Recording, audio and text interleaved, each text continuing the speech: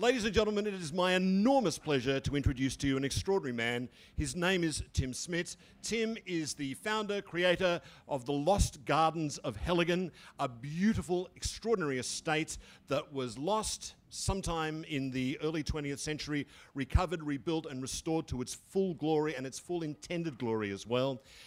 Following that, he founded the Eden Project, also in Cornwall, two gigantic biomes, domed hemispheres that contain two different biomes within them of a rainforest climate and a Mediterranean climate. It is one of the most extraordinary things and the most popular tourist attractions in the UK today. Ladies and gentlemen, please give him an extremely warm welcome, Mr. Tim Smits.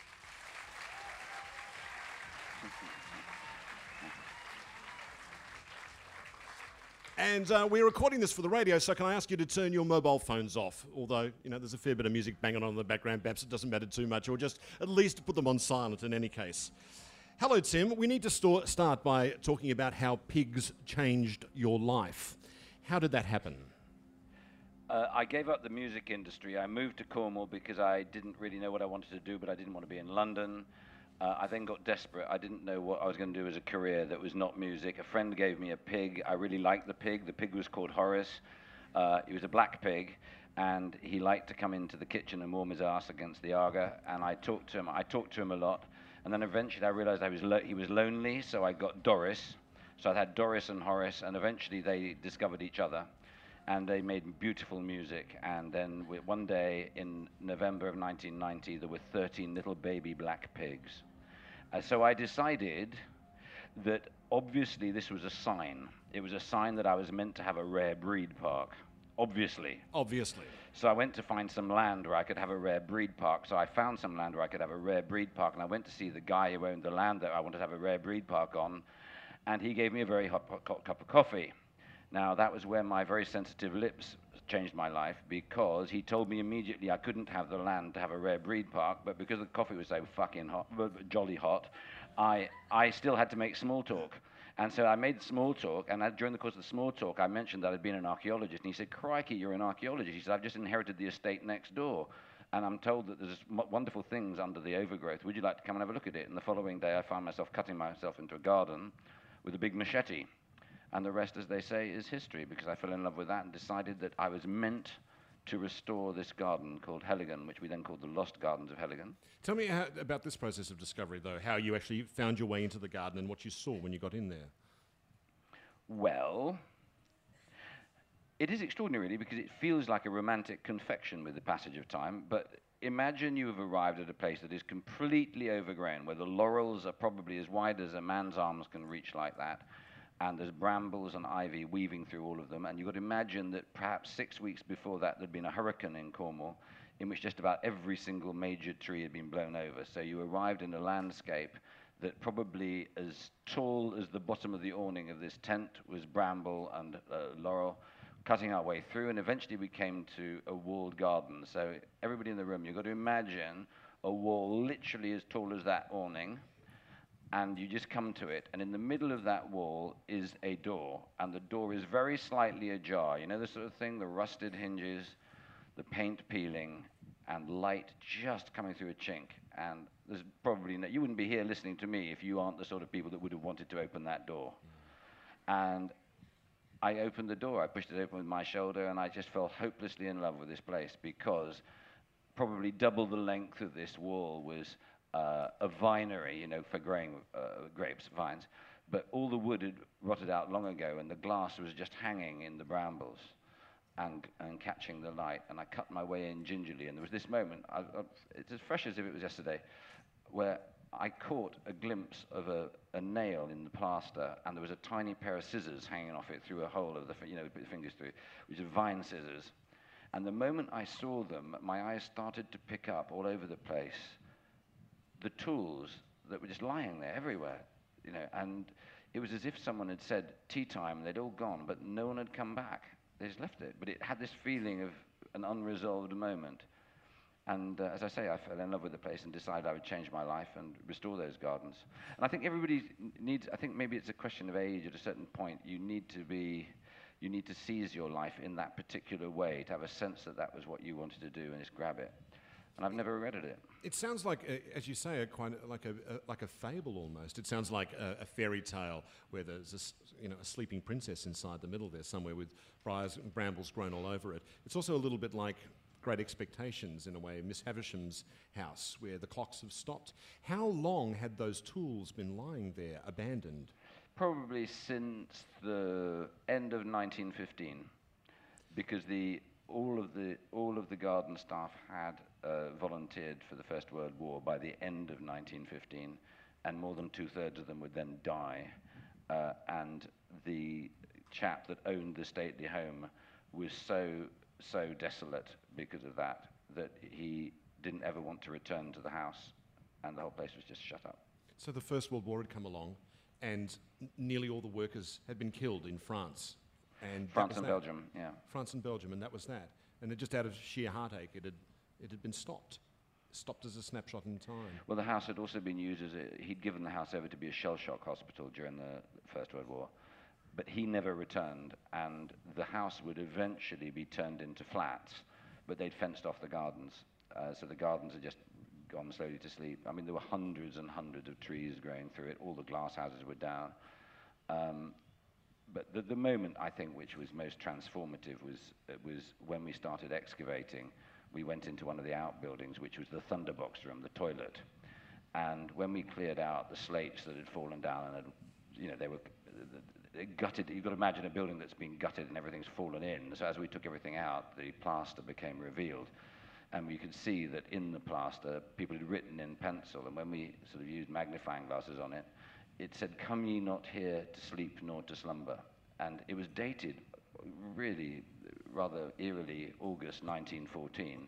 And all of the then garden staff had signed their names under it. The next time you see most of those names is on the War Memorial in the 3 local hamlets. That's almost unbearably poignant. That is, come ye not here to sleep nor to slumber. It's a call to labour, a call to action. It must have felt like it was a call to you. Yeah, except it was in a toilet. So what's the story of this estate? How was it built? How did it come to be a kind of the beautiful thing that it was way back when? But what's really quite interesting, I mean, one of the only good things I can say about aristocracy is that they do have a long view. So they do things like plant trees and shelter belts and do things with a very long term, which I think would be great if politicians could do. But these estates were also pretty much self-sustaining, except in the luxuries. I mean, at Heligan, the only thing that was imported other than luxury goods was coal, when coal was needed for the boilers from the middle 1800s. That's about it. Were the gardens there self-sustaining? Was that the purpose of them, to provide produce for the manor house and the people who lived and worked on the estate? Yeah, there was a home farm and very big productive gardens. For any of you who've been there, there are 4-walled gardens and a big productive garden which was planted serially and in crop rotation, but also to make sure that the ripening of the crops was so that you had food all the year round. And also a very sophisticated mechanism for planting fruit on north-facing and south-facing walls so that they were ripening later, and selecting fruit as well that would not only ripen later but that would store. So what we did when we restored the gardens was to try and collect all the original fruit, and no one quite knew what had been there. And I hit on the idea of using a metal detector, and I picked up all the original copper, zinc plant name labels, which we found. We found almost the complete collection, which we then washed with soapy water, and then rub olive oil into it, and the Indian ink and the olive oil react, and you can read it as clearly as if it was written yesterday. It's brilliant. So the collection you see at Heligan is the best collection. I think I'm boasting, but I think it's true. The best collection of heritage vegetables in Europe. Did you have photos of the estate as it once was to use as a guide to how you wanted the estate to end up? I'd love to imagine that I was such a thinker. No, it was an adventure. I've always liked the idea of doing things which can't finish. One of the things I hated when I was in the music industry was you'd start a song and then finish it. And I always felt sad. And I think the idea of always traveling and never arriving actually pleases me very much. That's why I want to do big things, because then you don't have to finish. And then if you're in charge, no one knows when it's finished because it's you that decides where it is. Did you want to return Heligan to a functioning estate, or did you want it to sort of be more like a, I don't know, a museum or a theme park of these lost trades? I think I wanted it to be many things, but most importantly, I wanted it to be a place where people could get a respite from the noise of the background noise of the world outside, and get a sense of place. It's a very romantic place. It sounds like a marketing tool, say it's the most romantic garden in the world, but most people that go there say they think it's the most romantic place they've ever been. If you were to ask me the single thing I'm proudest of in terms of end result, it would be that more than 400 people since we've opened the gardens have chosen to have their ashes scattered there. That's very humbling, because you realize what that teaches you is that you're no more than a steward at a moment in time, and you revealed a place that other people feel is important, and that's great. Why did you want to bring people in to have a look at the place before you'd finished restoring it? Because most people want to be part of an adventure. The idea of passively coming and ogling someone else's heroics is profoundly dull. We find that most of the people who became friends of Heligan in the start remain friends to this day, and that's why when we opened Eden Project, we decided we would do the same. We would open it before it was finished. It had two functions. One is that an awful lot of people loved the idea of seeing all the work going on, and the other was that anybody working there wasn't going to be leaning on a spade with 500,000 people looking at them. You certainly wanted it to be educational, but what's your approach to that? Do you sort of want to put the beauty and the pleasure at first, and then find the educational aspect flows from that? What's your thinking on that like, Tim? Beauty must always come first. Beauty and joy, because once you've got beauty and joy, education follows very easily. It's very trite, actually. I mean, I'm aware that as I said that, that's a very trite thing to say, but I think, for example, if I move on to say Eden, the things I get more letters about are the quality of the binding on the bamboo handrails than we get about the biomes. People love the detail that is life-affirming. I don't know what it is. It's like your favorite records have got a really nice twist in them, haven't they? There's something that you know someone loved this. And I think people forget that we're creatures. That's all we are, creatures. And the things that move us are not massive, sort of fascistic big things. The Eden Project, or Heligan per se, doesn't move you. What moves you is a handwritten plant label. It is the idea that someone bothered to tie the onions in a nice way, that someone bothered to choose a table that was nice to have a cup of tea on, or a mug that was good. The bigness is actually a male distraction. I really feel that now. The older I get, the more I realize how much is vanity. I was the chair of a contemporary art gallery in Brisbane for about 8 years, and any time I used the word beauty, there would be someone go, "Oh, the whole idea of beauty is really problematic." Do you want to rescue that term, beauty, Tim? Yes, I think one should probably kill the people who said what they said to you. I want to eradicate the word problematic from the English language entirely, along with iconic, but that's a whole other project. That's what we're here to talk about today. You like challenges, yeah. Yeah. No, to be honest, it's a bit like negative people. You should kill them as well. It plays hell with your HR team. No, but seriously, I mean, how many people in this room have had a good idea?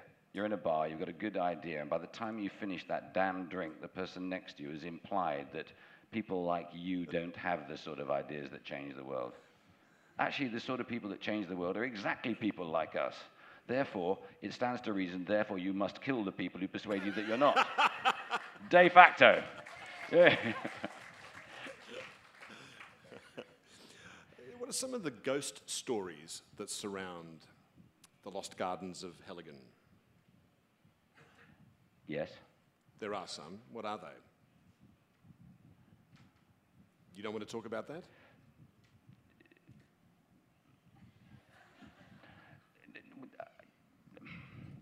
Are there children about? And if there are children about, I don't want to. You don't want to talk about that? No. It'll scare them. It'll scare the bejesus out of them. So there are ghost stories about it then? Yes. And who tells you these ghost stories? People, visitors or workers on the... Well, hundreds of visitors to start with. hundreds, and then there was an event that was very serious, and we had to get the Bishop of Truro to come and exorcise part of the gardens. And then were those incidents, did that go away then, the problems created that led you to call in the bishop to Could you rearrange this phrase? Off and another one. I don't talk about it with kids' pats about. Okay, fine. Sorry, I'm not being deliberately enigmatic. It's just that... You don't want to distress children. If you knew what I might have told you, you'd say, God, you shouldn't tell that in front of kids. Okay. So I'm not telling you. And now you're thinking, God, that's really interesting. Yeah. It's an old technique. There's nothing to tell. Clearly you put some store in these stories, though, if you felt the need to go ahead and do that, to have the place exercised. You're sticking with this really heavily, aren't you? Look, I'll tell you the nice bits, okay? There were loads of stories. Hundreds of people wrote to me about being escorted by people through parts of the garden, and they then disappeared. That was the nice bit. It was a friendly thing, but it was just mystifying, and that got dealt with. How did the locals in Cornwall feel about About what? About the Lost Gardens of Helligan, by and large. I'm moving on from ghost stories now. I think that the people of Cornwall love the Lost Gardens of Helligan. I mean, we have 350,000 people a year come, and a lot of them are Cornish. And we have my favourite thing about Helligan is that we have more gardeners there today than we did in the days of the Victorians. In the days when it is supposed to be very unhip to employ lots and lots of people because labour, of course, is a luxury.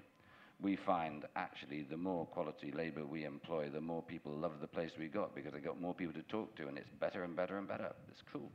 Having had such this key role in instigating the gardens, what gives you the most pleasure from it now that it's open and when you're in the place? What gives me the most pleasure is knowing that people go there and fall in love there, and people have their ashes scattered there, and people have moments that are their private moments. I love meeting people who have made it theirs in their imagination. And I don't get a sense of ownership. I just get this tremendous sense of pleasure that we had the privilege of doing something which has been a stage on which other people are making their lives. And with every person that falls in love there, with every set of ashes that's scattered there, the plates of time get thicker, the meaning of the place gets deeper. And that gives me a lot of satisfaction. Is it lovely to see kids running around the place, just taking delight in what they see and what they encounter? Yeah, one of the funniest things, though, is that we put in a bridge, a 60-meter-long rope bridge that is quite dangerous the way it swings. The old people like it the most. I don't know what it is. I'm obviously not old enough, but you see the 70 or 80-year-olds, they make straight for the bridge. It's a test. I think it's a bit like that thing I'm told that when you get to about 75, you try, when no one's watching, to put on socks by standing on one foot. I think it's got that kind of same sort of kind of thrill and excitement, you know. Your mum was English, your dad was Dutch. You were a music producer for many years. How were you introduced to music as a child, Tim? I used to lift the lid on my grandmother's grand piano, and I would put my foot down on the sustain pedal and bang every single note. And then I'd put my head to the soundboard, and I would just wait and wait and wait until the noise turned into this beautiful chord. If you've never done that, if anybody in this room has never done that, it explains something very profound. Do that. It is really weird how the noise of all that noise, all the chords, all the notes playing together suddenly creates this enormous, beautiful chord right at the end. And it then makes you think very differently about chaos, where the chaos is something absolutely beautiful that you just haven't understood yet. It's very profound. So you're saying you'd knock out a whole bunch of cacophonous notes that would make a racket that then would resolve? No, not like that. That's puffy stuff. Bang! Bang! Right, yeah. Right, bang! Yeah. And then that would resolve itself eventually into some It odd dies harmony. to the echo of a beautiful, powerful chord. It does. I mean, we don't have to talk about it. We could do it. If we had a grand piano, we could do it. We could all do it. We could all put our heads to the soundboard. It's very good. This is chaos theory, isn't it? The idea that things that are seemingly random actually have all these correspondences and harmonies that that can be seen if you look at it from a different angle or hear it in a different way. No, it's fascinating, but it's also really interesting to go outside. When you all leave here today, what's really fun is to go and have a look at a tree, and then really look at a tree, and then you go, crikey, they don't look at all like my imagination suggests. It really doesn't.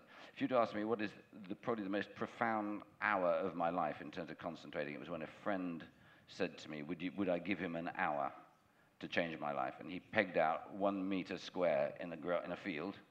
And he says, I want you to look at that square as if the devil himself is about to come out of it. And it's really interesting when you do that, because after a while, you start to see all the stems of grass. As opposed to grassness, they become the stems, and then you see the insects, and then all the insects. And suddenly, you realize you've got this entire world that you just had never noticed before. And it has two things. One is profound, that you realize the complexity and beauty of the natural world, and the other is it stops you wanting to walk in a field ever again because you feel it's genocide. It's terrible. But no, I think one of the things is about looking. I mean, looking at things is vital. I try to look at things. As you can tell, I'm a bit of a gobby fellow, but I think listening and looking are absolutely vital, because most people don't look very hard at stuff. And they think life... The other thing is people say, life is so fast today. Never trust anybody who says life is so fast today. Because these are the fuckers that are addicted to emails. They are, And actually, the truth is, life is no faster than it ever was. It's just that people are skating really fast across the top. And it stops people concentrating. Because if you look at something really closely, you understand something that you then don't need to study again. Whereas when things are going really fast across the top, you have to keep coming back to it, come back to it, come back to it. You studied archaeology. Did you work as an archaeologist, Tim? Well, I use the word work advisedly. I did work on an archaeological dig in Wooler in Northumberland, and it was unbelievably cold. But I learned something really fundamental, which was there was an ex-Vietnam veteran there who had the most fantastic gift I've ever seen in a man. He could roll a cigarette with one hand in a force 8 gale. I mean, don't you all wish you could do that? God, my university days were wasted. No, but after that, I went to work at the Bose Museum in Barnard Castle, which is a fantastic museum, during the hot summer of 1976, which was archaeologically the most interesting year in British history, because it was so hot that all the crop marks came up everywhere. The archaeology of Durham was trebled in 3 months as we found all this stuff. But the pay was so bad that I couldn't actually afford to drive to work and back and have lunch. It was a choice. So I decided that I was meant to be in the world of rock and roll, because obviously I was destined to be successful. So how were you lured out of the world of archaeology into rock and roll? It's called starvation. Yeah, and then we went down to London, because it's really interesting. Wherever you are, it's somewhere else that the gold is, isn't it? So we were in the north, therefore it was quite obvious that if we went to London, it was just going to be easy down there. So we went down there because, of course, the roads were paved with gold, and on any night of the week, there were 30,000 musicians better than me there. So we ended up on Social Security and driving a minicab, which was a very salutary experience. And then I struck very lucky. My whole life is about coincidences, and you heard about the pig. That was the first thing. The pig took me down the latter course of my life. The first part of my life was steered by kicking someone very hard in a game of football on Clapham Common. I kicked him very hard, and then someone just happened to mention as he was writhing on the ground that he was a sound engineer at Abbey Road Studios. So I suddenly became very solicitous for his well-being. And that led to me being invited to go and record at Abbey Road, and that led to getting record deals, and then that led to a few hit records, and then that led to my hating music, and then going to Cornwall and meeting a pig, and then, Yeah, I'm just struck with the fact that most people who go into archaeology rarely leave it unless they've got a bad back or bad knees. But then the world of rock and roll beckons, and then suddenly you're helping create hit records. And why would you leave that world then? What took you out of that world? Because it wasn't clearly starvation and poverty, because you became very, very successful in that world, Tim. I hated it. The people are dreadful. I mean, honestly, I don't know whether any of you, this is actually really the wrong place to be saying this, isn't it? The WOMAD Festival. But, most of the people in the popular music industry are rather disgracefully louche. And there's something repulsive of men over 50 trying to enjoy popular music as well. I know, I've done it. I just don't like the sound of it. No, seriously, it is a horrible business, and it's full of crooks. And I just decided one day, as well as having a fear of flying, which didn't help, I was flying all over the place, I was drinking like a fish, and it just felt seedy. It felt seedy. And actually, if I was being really honest about it, when you love something, and I really love music, when you have to turn it into your living, and then to do it to be popular, you have to do things that is not actually how you hear music. You actually feel it's a bit of a betrayal. That sounds a bit heavy, doesn't it? So had you cut yourself loose from music? And how long were you cut adrift from music before you got the pig? I saw your lips move, but I didn't understand what you said. Sorry, I was going to say, I just wanted to get the idea. Had you quit the music industry before you then thought, I'll get a pig? Is that what happened? No. Sorry, shall I answer the question I think you've asked? It's pretty straightforward. I just want to know if you quit music and then you decided to live on a property and get the two pigs. Oh, no. What happened was I was on holiday in Cornwall and it rained, and I went into an estate agent and I bought a house not intending to. And that sort of made me think, actually, I should quit the music industry. And I ended up in Cornwall, which is ridiculous. It's 280 miles away from London. I'd never been there before in my life. It's crazy. But, I mean, these things happen. So that brings us to the Eden Project, which was when you wanted to step up and do something much bigger and grander that would affect even more people in the world.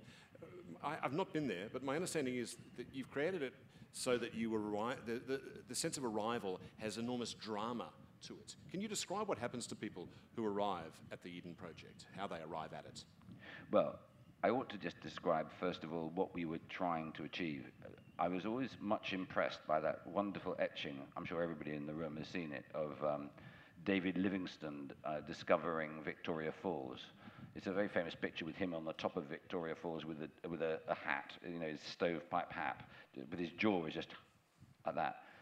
And I thought, wouldn't it be great if we could find a place that even the greatest cynic would go just for a moment?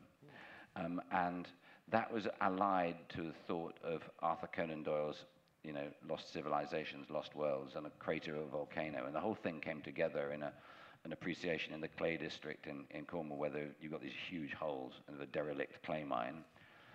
And this particular one is a perfect one because it's deep. I was going to get to that, but I just wanted to give a sense of what it is before we start talking about how it came about. It's a sodding great hole. Yes. It's a really, really big hole, and you cannot see what's inside until you're right on the lip of it. And that was the idea, that you shouldn't see it from afar. It's the opposite of a cathedral, because a cathedral is meant to be on flat ground so that it goes high so people can be in wonder at what they see in the distance, whereas this you can't see until it's like a pearl in the bowl of the oyster. So did you see the site first and the idea came from that? Or was the idea in your mind, was it present in your mind, and then you went looking for a site for such a thing? We were hunting for the site. Yeah, I have seen every single hole in Cornwall. No, I have. And the moment we saw this one, you just knew. You just knew it was the right one, because most of the holes in Cornwall have got a hole, and then they've got like a bit where you hemorrhage in from the outside, whereas this one has got a perfect lip so that you can read the telemetry of it. It's got a perfect edge. So it does feel like a lost civilization is possible inside it. What was it when you first saw it, this hole, this quarry? It was a clay mine. It was called a teaspoon mine because the clay inside it was very, very valuable. It was used in fine art papers. It was just coming to the end of its life, so we bought it from the company that had it. How did you see the potential in it? Because I've seen photos of it before you even built on it, and it looks like a great big, complicated, muddy, open-cut clay mine. It's not at all obvious, the potential of that place. No, but the thing is, you're setting me up to look heroic. The truth is, there is nobody in this room aged 12 who did not dream of building a Mad Ludwig castle, a big dam. That's what you do as a human being when you're age 12. So it wasn't a huge leap, it was a hole. Fill it with something wonderful, Go for it. Honestly. That's all it was? Yeah, but that's all anything ever is. You just got to believe in that you can transform it. Who did you have in mind for it? Who was it for in your mind? In my mind, it was for everybody. It's only market researchers who say, what's your target audience? Which is just like everybody. I mean, that's the whole thing. I mean, we were talking backstage. I said, if the scientific institutions of the world were any good, They're all crap. They're rubbish. If they were any good, the politics of the world would be different because all of us would be educated and would believe that we should protect it. And we don't. Therefore, they're up to blame. Therefore, we obviously need new types of institutions, new types of stories which make everybody get it. Yeah? Yeah. We were also talking about this backstage, but some years ago I met and interviewed a man called Richard Louv, who I know you're familiar with, who identified a syndrome he called nature deficit disorder in children today, because most of what they hear about the environment is cloaked in guilt and shame, and there's all sorts of reasons for that, as we know. But he said the overall effect it has is that it alienates children from nature. It makes them not want to go near it, and so there's less tree climbing, less tree houses, less examples of children mucking about in nature, getting lost for the day in the wilderness. Are you trying to, with this, looking at children specifically, I know you say this is for everyone, but are you trying to reconnect, create that different idea of nature, that different kind of connection with nature, with children particularly? Well, there's two things there. I mean, Richard Louv is a great writer, a great point. I mean, I'm always rather suspicious of people who come up with disorders and syndromes. I think we love all those. However, I think playing outside, we all instinctively know to be right. But this brings me to another attack, right? I don't know whether there's an equivalent in Australia, but in Britain there's a newspaper called the Daily Mail. And what I hate about the media, I loathe about the media, I despise the media. And I despise it because there is this kind of observers. Our job is to observe from the outside as we ourselves corrode society because all that we wish to observe is that which is wrong. So you actually have an entire society that is living at a time which is better and safer than it has ever been in the history of whole humankind to live. And yet everybody thinks that every stranger is a paedophile, every road has got a terrorist and a crack dealer on it. Even my mother, who lives in Camberley, for heaven's sake, believes there are crack dealers at the end of her lane. Crack dealers couldn't find the end of her lane. And it's just miserable. And, you know, get some perspective. We are living at a time which is a time of miracles. And it's being corroded for us because the world hears about the bad stuff. Do people in this audience know there have been more scientific advances in the last 17 years than in the history of humankind up until then? It is a time of extraordinary advance. And it is of such advance that we've gone in the last 3 years, we've gone from understanding large chunks of the human microbiome to understanding also the substrata of the soil, the mycorrhiza, and understanding miraculously that this generation in this audience could be the first generation of living creatures that actually realizes that it is a part of the natural world, in as much as that tree, what was hippie shit when I was alive in the 60s, is now scientifically starting to be proven to be factually true. That we are one with the way the world is, which should lead to some extraordinary insights to do with our well-being and whatever. At exactly the same time that the fifth estate, which is the Twitterati and all the rest of it, and the fourth estate, which is people like yourself, are trying to destroy us. Not you personally, I hold you in high regard. But thank you. I normally can find my world-destroying days Monday to Friday. This is a weekend. So I know, that's all right. Thank God for that.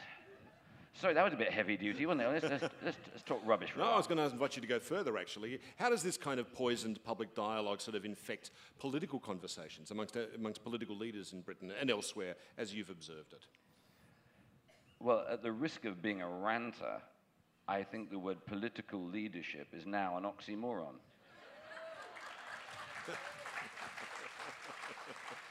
No, I don't know whether it is the same here, but we deal with a lot of politicians in the projects that we're building around the world. I thought it was a joke. I thought when you saw programs like The Thick of It or In the Loop or the rest of it, that it was a spoof, like Yes Minister, Yes Prime Minister. To actually discover you're talking to politicians who actually hold the opinion of a journalist more important than the weight of academia or, you know, a moral compass. It's absolutely extraordinary. I mean, leadership is about being able to describe the sunny uplands to which we might ascribe, or aspire rather, and you don't see any of that.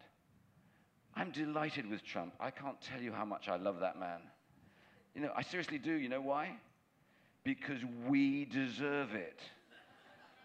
I mean this. I'm not saying this for effect. I really, really believe that we deserve what we've got, because those of us in this room who are wishy-washy liberals like myself didn't fight hard enough with the language we needed to use that was muscular and factual. And I think actually maybe Donald Trump is going to be the most extraordinary thing, because I think an awful lot of people are going to say, the guy's actually mad. And then you have to define what you believe in a solid way, rather than just touchy-feely stuff. And that may be actually what we need. I know that sounds an odd thing to say, maybe, oddly, but you know, Gay and I, my partner over there, we went to Thailand, and there was this woman who had produced The Simpsons for 25 years. And she was supposed to be a Hillary Clinton fan, and she just there was several billion pounds of philanthropy in the room, and she just laid waste to them and said, I love you, Americans, like me. Remind me how many of your boys died on the fields of Vietnam and Iraq and Afghanistan.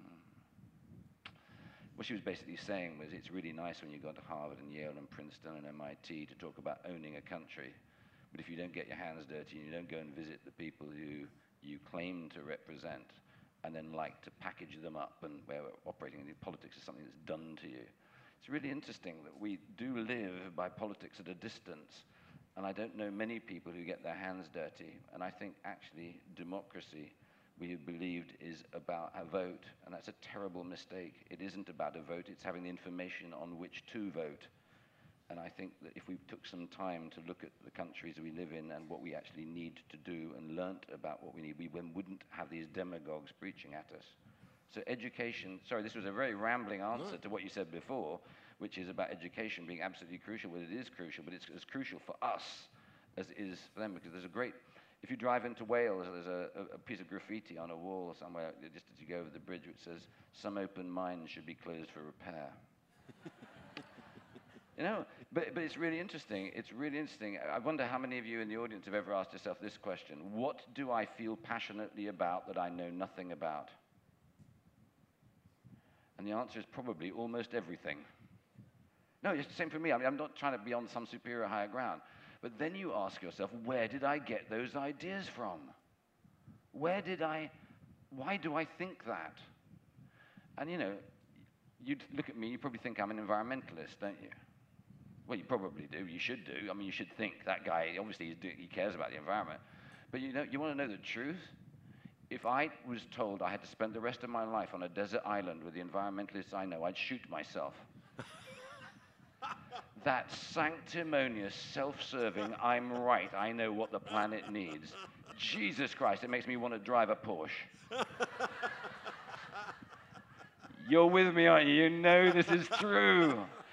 No, where was I? I got so excited about that. Well, this does lead to my next question. Given that you're normally so shy and retiring in your points of view, I'm honestly wondering, given your belief in being plain, strong, simple language, somehow, in order to get this project, the Eden project, off the ground, you had to bring boardrooms of people together from government, from industry, raise money from all sorts of different sources. Did you have to just sit there and keep stum while they talked about key stakeholders and impacting and that kind of thing? What did you do? How did you punch yourself in the head as they were talking? How did you manage that, Tim? Well, there's a lady over there, my partner, Gay, who she raised all the money. So there were times when I had to be quiet.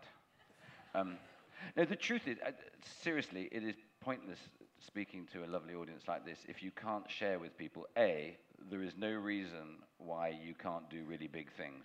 But you need to understand a number of things. If you want to do something big, the first thing you need to know is what you don't know and what you're not good at, and then find people to do those things for you. The world needs dreamers, but the world of money fears dreamers. Therefore, you need to, Gay came up with a great phrase, which was, you need to dare to dream and organize to deliver. The sexy win-win combination is dreaming, which is then made hard by showing how you can actually deliver that dream in such a way that people who don't trust dreamers will actually put their money there. And the great joke of it is, and this is the tragedy about dreaming, if you look at the Eden Project, it cost 144 million pounds. We turn over 25, 26 million pounds a year. It is a stupid investment. What idiot spent that sort of money getting 25, 26 million pounds a year? It's crazy, isn't it? Everybody in the world should have shot us, except, this is how crazy economics is, the truth is we have raised 1.9 billion pounds sterling on the back of the Eden Project for Cornwall. And that is really interesting, that one of the things that people who dream need to understand is economics.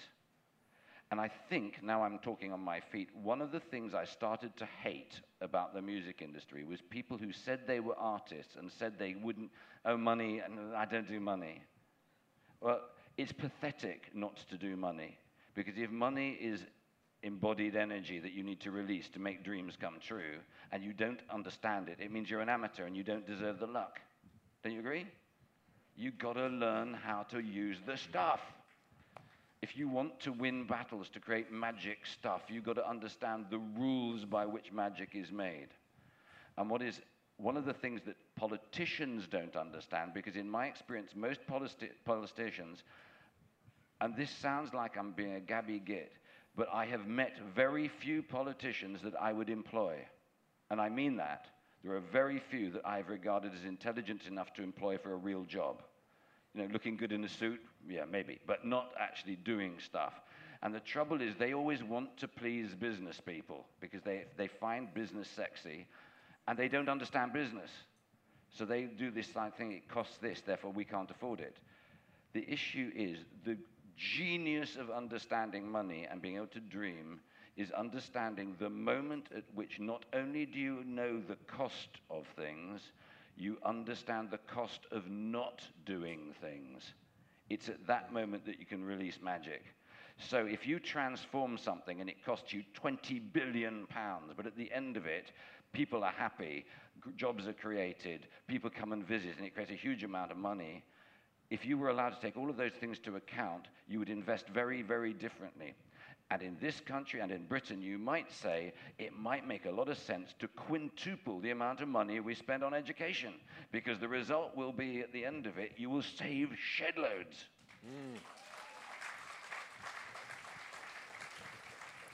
The way you're talking, it seems like you found the benefit of making a great, big, strong, radical proposal that tends to knock down things and create space where you can create something enormous.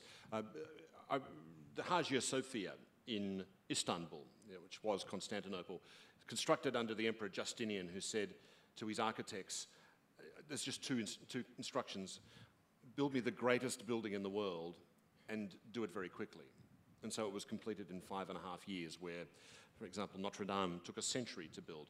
What kind of instructions did you, Justinian of the modern age, give to your developers, builders, architects in order to create the Eden Project? Well, the truth is, the landscape architect was given the shortest brief, I think, in history, which was, we want Picasso meets the Aztecs, sex on a stick, go. Picasso meets the Aztecs, sex on a stick, go. Yeah, that's true. That's true.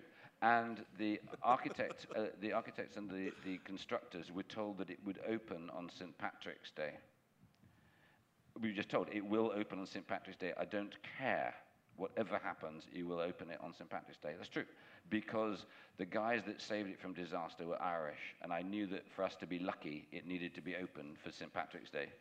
And we needed to drink a lot of Guinness. No, luck, symbolism is important in things. Therefore, it had to be done, and it was. We opened on St. Patrick's Day. When you look at photographs of the Eden Project, you see these two extraordinary bubbles coming out of the side of the cliff, landing on the floor of the pit around it. And it's not until you actually really see a video of it, you realize how super massive these bubbles are. Tell me how you and the designers hit upon this idea of these supermassive bubbles to contain the different biomes. The bubbles were dreamt of because of washing up. the junior architect on the project, we were having real problems because the bottom of the pit was continued to be dug out. So after 6 months, the architects were tearing their hair out because they couldn't get the foundations in. And the junior architect was doing the washing up, and he sat down and he saw the soap bubbles had landed all over the bunt, on the side of the drying thing. And he went, bubbles, bubbles. And that was the answer. It sounds like we're making it up, doesn't it? It's true. That's exactly how it was. So they're two effectively gigantic greenhouses. What are the little bubbles made of, aside from the hexagonal or octagonal or whatever structures? They're made of ethyl tetrafluoroethylene, ETFE foil, cling film with attitude. You can bounce a mini on them. They're really strong. Triple glazed.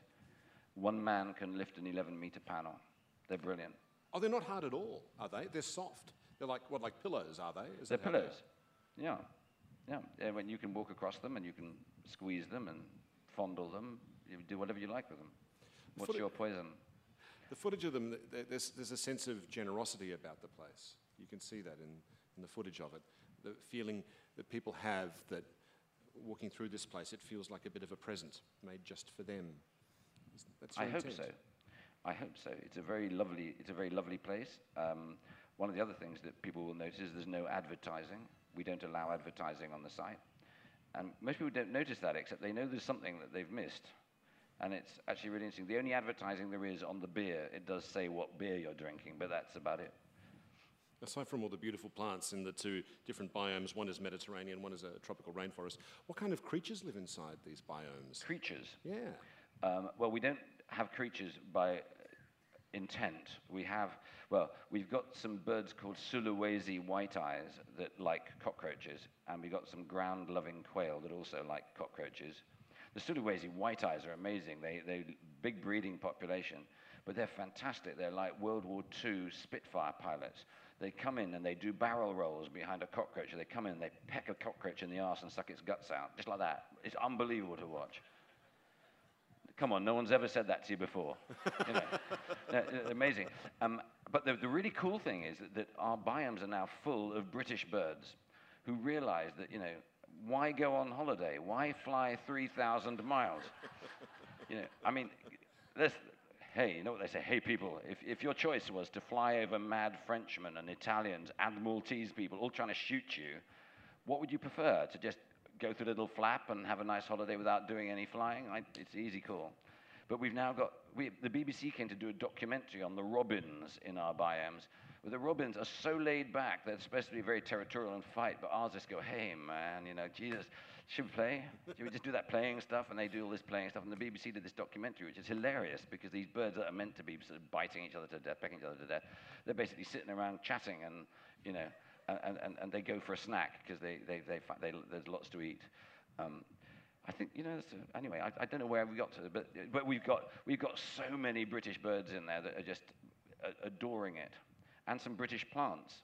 It's really funny, all this stuff, because this is a really important point, you see, because the brambles that are supposed to be British, no one ever asked them whether they wanted to be in the rainforest, did they?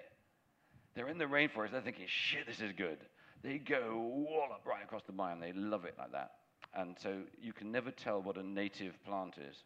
And I'm saying that because you may know that there's a really serious point coming with all this. There are some environmentalists, I don't know whether you've heard this, people. There are some environmentalists who think we should chainsaw down most of the trees in this botanic garden because they're foreign. They've been brought in by humans. They are not of nature. They are God's abomination. Well, fuck 'em, I say. Because this whole kind of fascistic approach to aliens is extraordinary. You get it in Britain as well, Japanese knotweed. Have you heard about Japanese knotweed?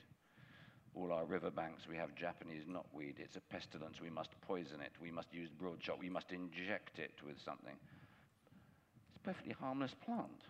It's just a plant. These are plants. They're quite happy. Have you noticed how us environmentalists lie a lot about how dangerous the intrusive plants are? It's just like racism, only it's green.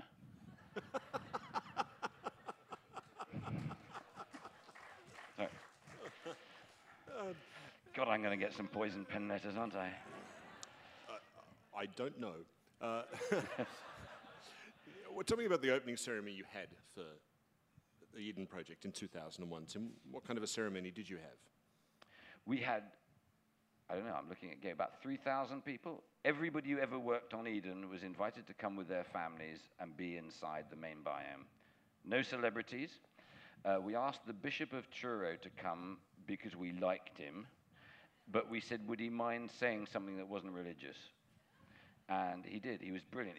This lovely poem about us being creaturely and being kind to each other and generous, and he did it in rhyme. And it was really weird because it was very moving, and we all felt, a bit sort of misty-eyed. And then the bloody public came. It's terrible. After all these years building this thing, supposedly for them out there, then the public came, and you went, "Ooh, don't like the look of them. They're going around our beautiful garden. We don't like that." It was very funny. It was a very funny sensation, a bit like a whole bunch of strangers had come for a party at your house. But we got over it. So obviously you do this to build on that beautiful sense of ownership that the workers had in the place. Is this a part of your style of leadership, Tim? I don't know. I think I'm just normal. I think most of us are at our happiest in good company around a kitchen table. Is that not true? Is that not where we're happiest? And I think the weird things that happen in life are when we forget that that's what makes us happy. And we start to think there are posh ways of doing things that are better than actually talking around the kitchen table. And we often talk about the leadership style of the Eden Project being convivial, about just conversational. Don't forget that an awful lot of this sort of masculine, let's organize the world to be like an industrial revolution model of, mechanistic hierarchies, is just that. It was for an industrial revolution, and it was actually to do with mechanics. And the last time I looked, there's no one in this room is made of mechanics. I think we're creatures, and we're at our happiest when we hunt in packs, and we talk to each other, and we catch each other when we fall, and whatever. So what are some of the things you ask your workers to do as part of this idea of building a kind of family-type environment, sitting across the kitchen table? There are all sorts of things we do, but I know where you're going with this question. I don't really want to go there because the trouble is, sorry, he's about to ask me about something like the monkey business, which is a sort of system we have for getting ourselves to think about things that we wouldn't normally think about. We try to create moments where together we close down for 2 days and we spend a lot of time with each other. We talk about what our plans are. We do drumming and things, as you know. Why don't you want to talk about that? Because what happens is people write notes and they think that there's a new sort of religion coming over the horizon. People are always looking for a new guru, and I don't want to be a guru. I'm not a guru. I make mistakes every day. I make so many mistakes, I don't want anybody to think I have a secret. I don't. I'm just normal.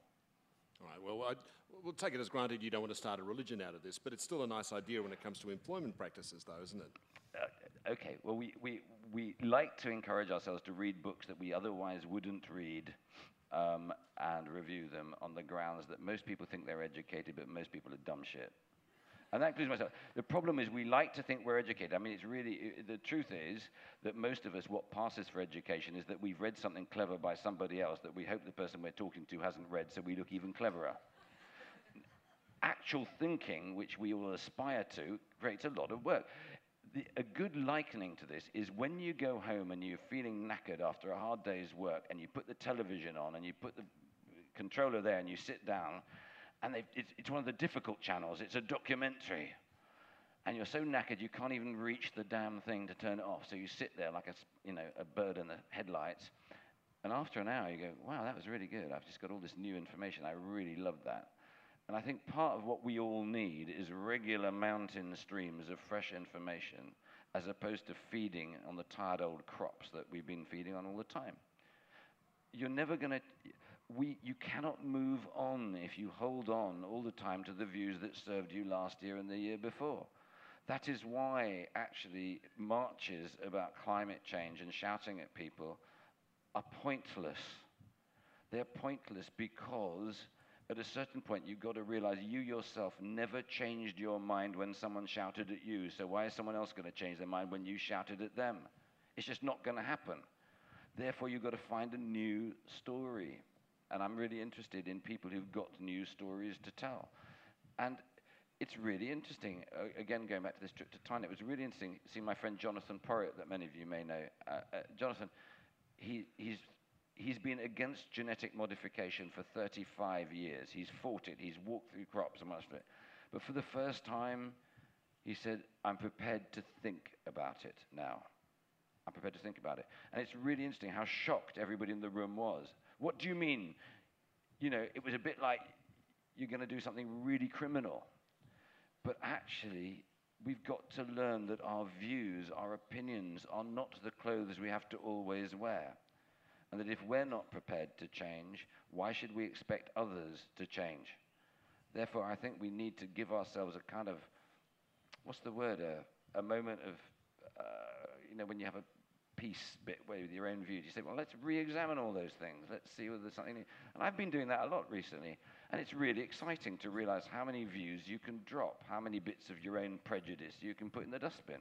How many of those have you done for yourself? How much have you changed your mind over things over the years? Well, most people who know me would actually be really grateful if I stayed on the same view for much longer than a day. But the truth is, I do change my mind a lot because I love listening to clever people. And when you put yourself in the way of clever people, you will often find that a prejudice you had is worth turning the light in a different way. And I think there's hardly anything that doesn't benefit from actually waiting that extra few seconds before you damn it. But maybe that's because I'm old now. I'm 62. I should probably be put down. I'm pretty sure that's illegal. But just finally, you said you want to set up Eden projects on every continent on Earth. How's that going? What's progress like? We're building 3 in China, including the first one in China is 4 times bigger than the Eden project. And the third one is going to be, I think, double that size. And they're all different. They're not going to look like the Eden project in Cornwall. We said that we would do other Eden projects, but only if they were, each one were culturally specific. So we're building one in Yan'an, which is where Mao ended the Long March, which is going to be fantastic on the Loose Plateau. One in Tianjin and one in Qingdao, which is the former German port between Beijing and Shanghai. We're building, we hope, one in the USA. We've just bought, I can't say how cool this is. This guy we know, I threw a gauntlet at him about these amazing trees, and he just made a lot of money. In the middle of Sequoia National Park is one plot of 500 acres with 2 of the biggest trees in the world on it. And I said, if you want to change the world, buy that plot, and underneath it, we'll build the most beautiful conference center for 120 people to have conversations about the sort of things you could do. And the guy's gone and bought it. He's just bought it, cash. Poof! How cool is that? That's amazing. And so last May the 23rd, I climbed the biggest tree in the world. I tell you what, I shat myself. I was so scared. But there was some very strong guys pulling me up, you know. And so I pretended I was climbing, and I went up to the top there. And I got right to the top, and then I realized how far up it was. And then you stroke this tree, and you realize it's 3,500 years old. And you realize how stunningly trivial we are. And you feel quite teary. And I feel quite optimistic that we're living in an age when we can actually share those experiences. So we're doing that, and we've got one, as you know, here in Australia. We're hoping to build something in Australia, and it could be really cool. If Australia was brave, it could be the coolest project in Australia's history. Well, there you go. There's the instruction. If Australia is brave, it could be the coolest construction in Australia's history. Let's hope we are brave enough. Thank you so much, Tim. It's been such a pleasure speaking to you, sir. Thank you. Tim Smit, ladies and gentlemen. Thank you.